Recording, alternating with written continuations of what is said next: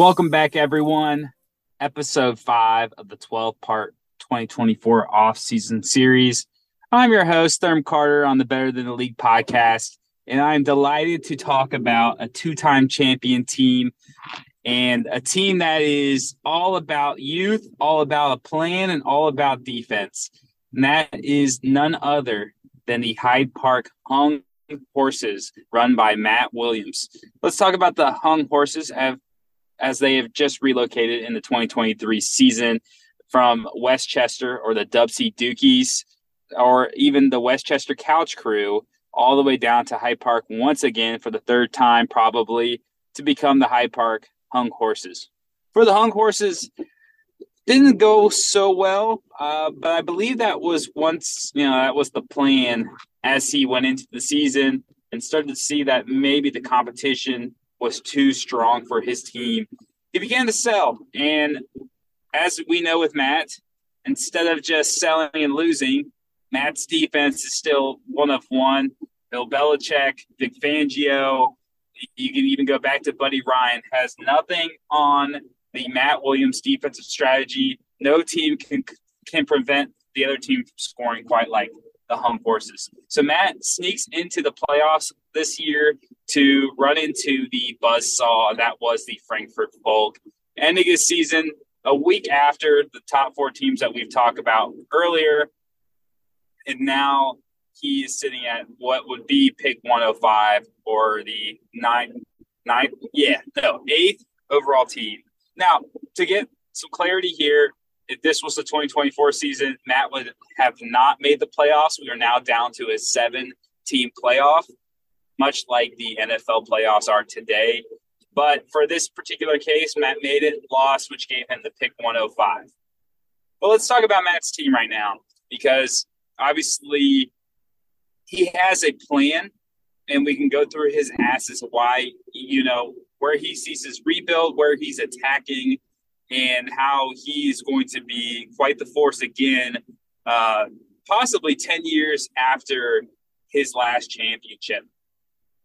So Matt goes in with a bevy of quarterbacks that were once started by Josh Allen, but a huge trade, trading Josh Allen for Jordan Love, Donovan Peoples-Jones, and a bunch of draft picks to the Cincy No Fines. He ends out with, honestly, a pretty good situation at quarterback. So who do we have? We have Anthony Richardson, who's been on IR all season. Jordan Love, who was fantastic at the end of the season. And obviously, we just watched Brock Purdy in the Super Bowl. So 3 solid QBs. No one great right now. I think the player with the highest ceiling is definitely Anthony Richardson, who he took last year in the second round of the 2023 rookie draft. And then Jordan Love, obviously, if he can continue what he did at the end of the season, there's a great chance that this trade just becomes such a big win for Matt moving forward. I think Dave is still very happy with who he got in Josh Allen. Josh Allen is still the QB1 in PPR, Superflex, and 1QB Dynasty leagues. But either way, I think it's a win-win for both sides, which leads us next to the next position group, which is the running back position. Not looking the greatest for Matt. Obviously, the heartbreaking situation was that Cordero Patterson finally came back down to earth and is no longer viable for this team. This team ran through Cordero Patterson for quite some time, and his luck has finally run out. Bijan being in Atlanta, as well as Tyler Algier, and Cordero Patterson was virtually useless. But this team is run by one running back as of now. There was a trade with Tony Pollard to the show picks during the trade deadline. So Kenneth Walker, going into his third season as an NFL running back, kind of concerning numbers, but he is still RB9 in our crazy and honestly wild running backs, situation that we have in the NFL right now, especially in fantasy football.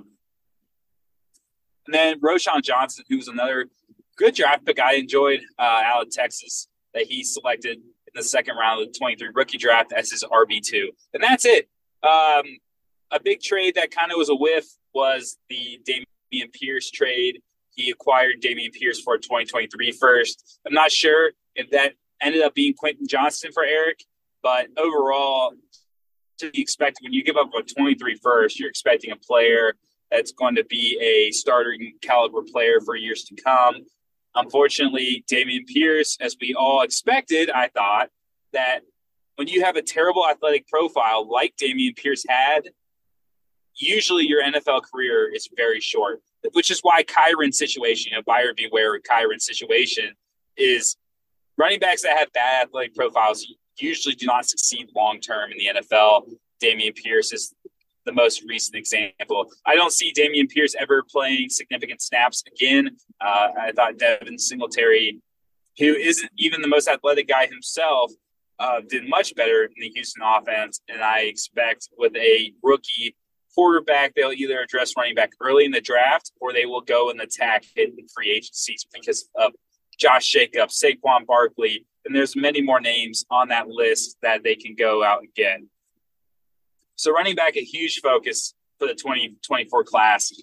Wide receiver is fun. I think the wide receiver class or wide receiver room for the Hung Horses is really fun.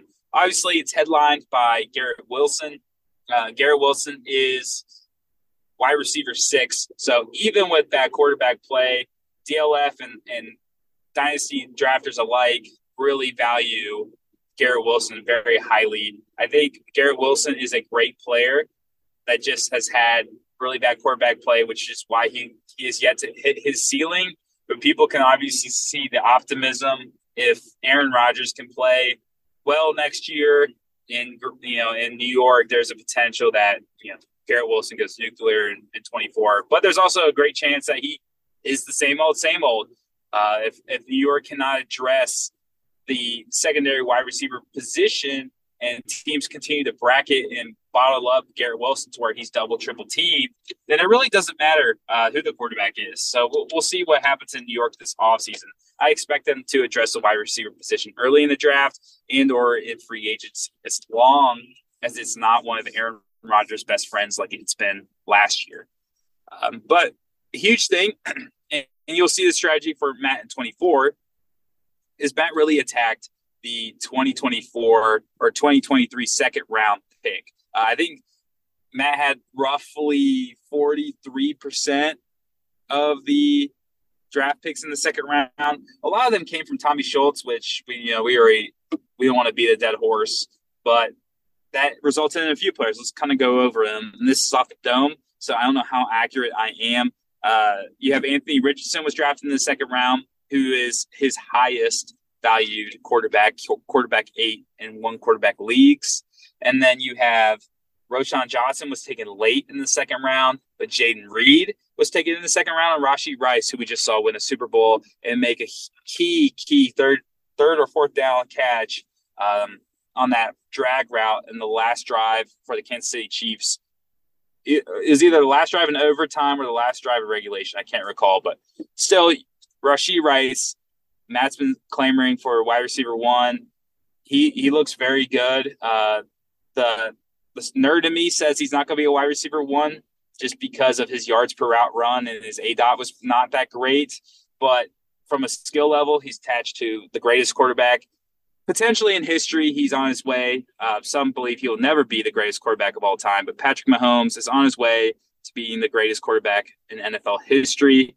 So when you have that tandem, and then obviously we talked about Jordan Love earlier, when Jaden Reed's tied to Jordan Love, another great wide receiver to quarterback combo drafted in the second round. Jalen Hyatt was also taken in the second round. I think Jalen Hyatt's going to be a bust. I think honestly, buyer beware with Tennessee wide receivers. They really come out so unpolished that it takes them years to learn. And with Jalen Hyatt, he's truly a one-trick pony that has nothing else. So with that being said, I don't know how much value he has. I think he's a watered-down Jameson Williams, who also hasn't done something in a great offense. So that was maybe the one miss. And I don't know if Marvin Mims was taken in the second round. He's since traded Marvin Mims. But Marvin Mims was a solid pick. I think there's hope for Marvin Mims, but just a bad situation overall. But you can see he really attacked that second round, and that's kind of shaped his wide receiver 2-3 spot. That comes out really nicely for the 24 class, where he will continue to add with at least 3 second-round picks. It could be 4 second-round picks in this year's draft. And then lastly, the tight end position is probably the worst in the league for us. Isaiah Likely is probably his best tight end, and Isaiah Likely is the backup tight end for the Baltimore Ravens. You have Noah Fant, who was fairly highly touted coming out of Iowa, but really fanned out in Seattle and Denver, just has never come to fruition. So I think we've seen enough from Noah Fant. Now, David Njoku was someone I was really high on, was a late breakout. So Noah Fant could be a late breakout. I just don't see that happening. And then you have Zach Ertz, who just signed just to not play and obviously not get a ring. Because of that, I don't see any future for Zach Ertz. He's going to be a cut candidate. So that's kind of a breakdown of his roster. I've already spent a ton of time. I'm looking at the clock right now. Maybe it's because I am, I guess, kind of excited about this roster, but I'm really excited to talk about his plan. So we'll talk about 24 class real quick. But before we do that, we got to talk about the plan. And the plan for Matt is to attack 2025 and 26. I don't know what Matt's plans are in 25 and 26. Who knows if he's ever going to get married? We'll see. But 25 and 26 look like to be his year of attacking for youth. He has 3 2025 firsts, and he has already 3 2026 firsts. So he's already built very well for a 3-year rebuild, where potentially 26 could be a year where he's moving those picks for players to be named, whether it be a rookie this year that really blows up and becomes a star on maybe an aging team, or something or another where there's some assets that he wants to go to shape that roster for 26. He may have it, because honestly, the foundation's pretty solid. I think there's 3 players to build around right now, and it's all at the wide receiver group. I guess a quarterback would be included. I think his running backs by 26 will be non-existent unless he drafts well this year, which we'll talk about. So you can see Matt has really actually, he's not just doing things without a purpose. He's really coming up with an idea of what he wants, when he wants to, rebuild. And he's attacking years that other teams have not attacked yet for a rebuilding standpoint. So he's ahead of the curve. And that's kind of why Eric got to where he was, is that Eric started the rebuild before anyone, and that allowed him to acquire as many draft picks as possible. And I think Matt is doing the same thing. I'm just interested to see how Matt handles it versus how Eric handled it.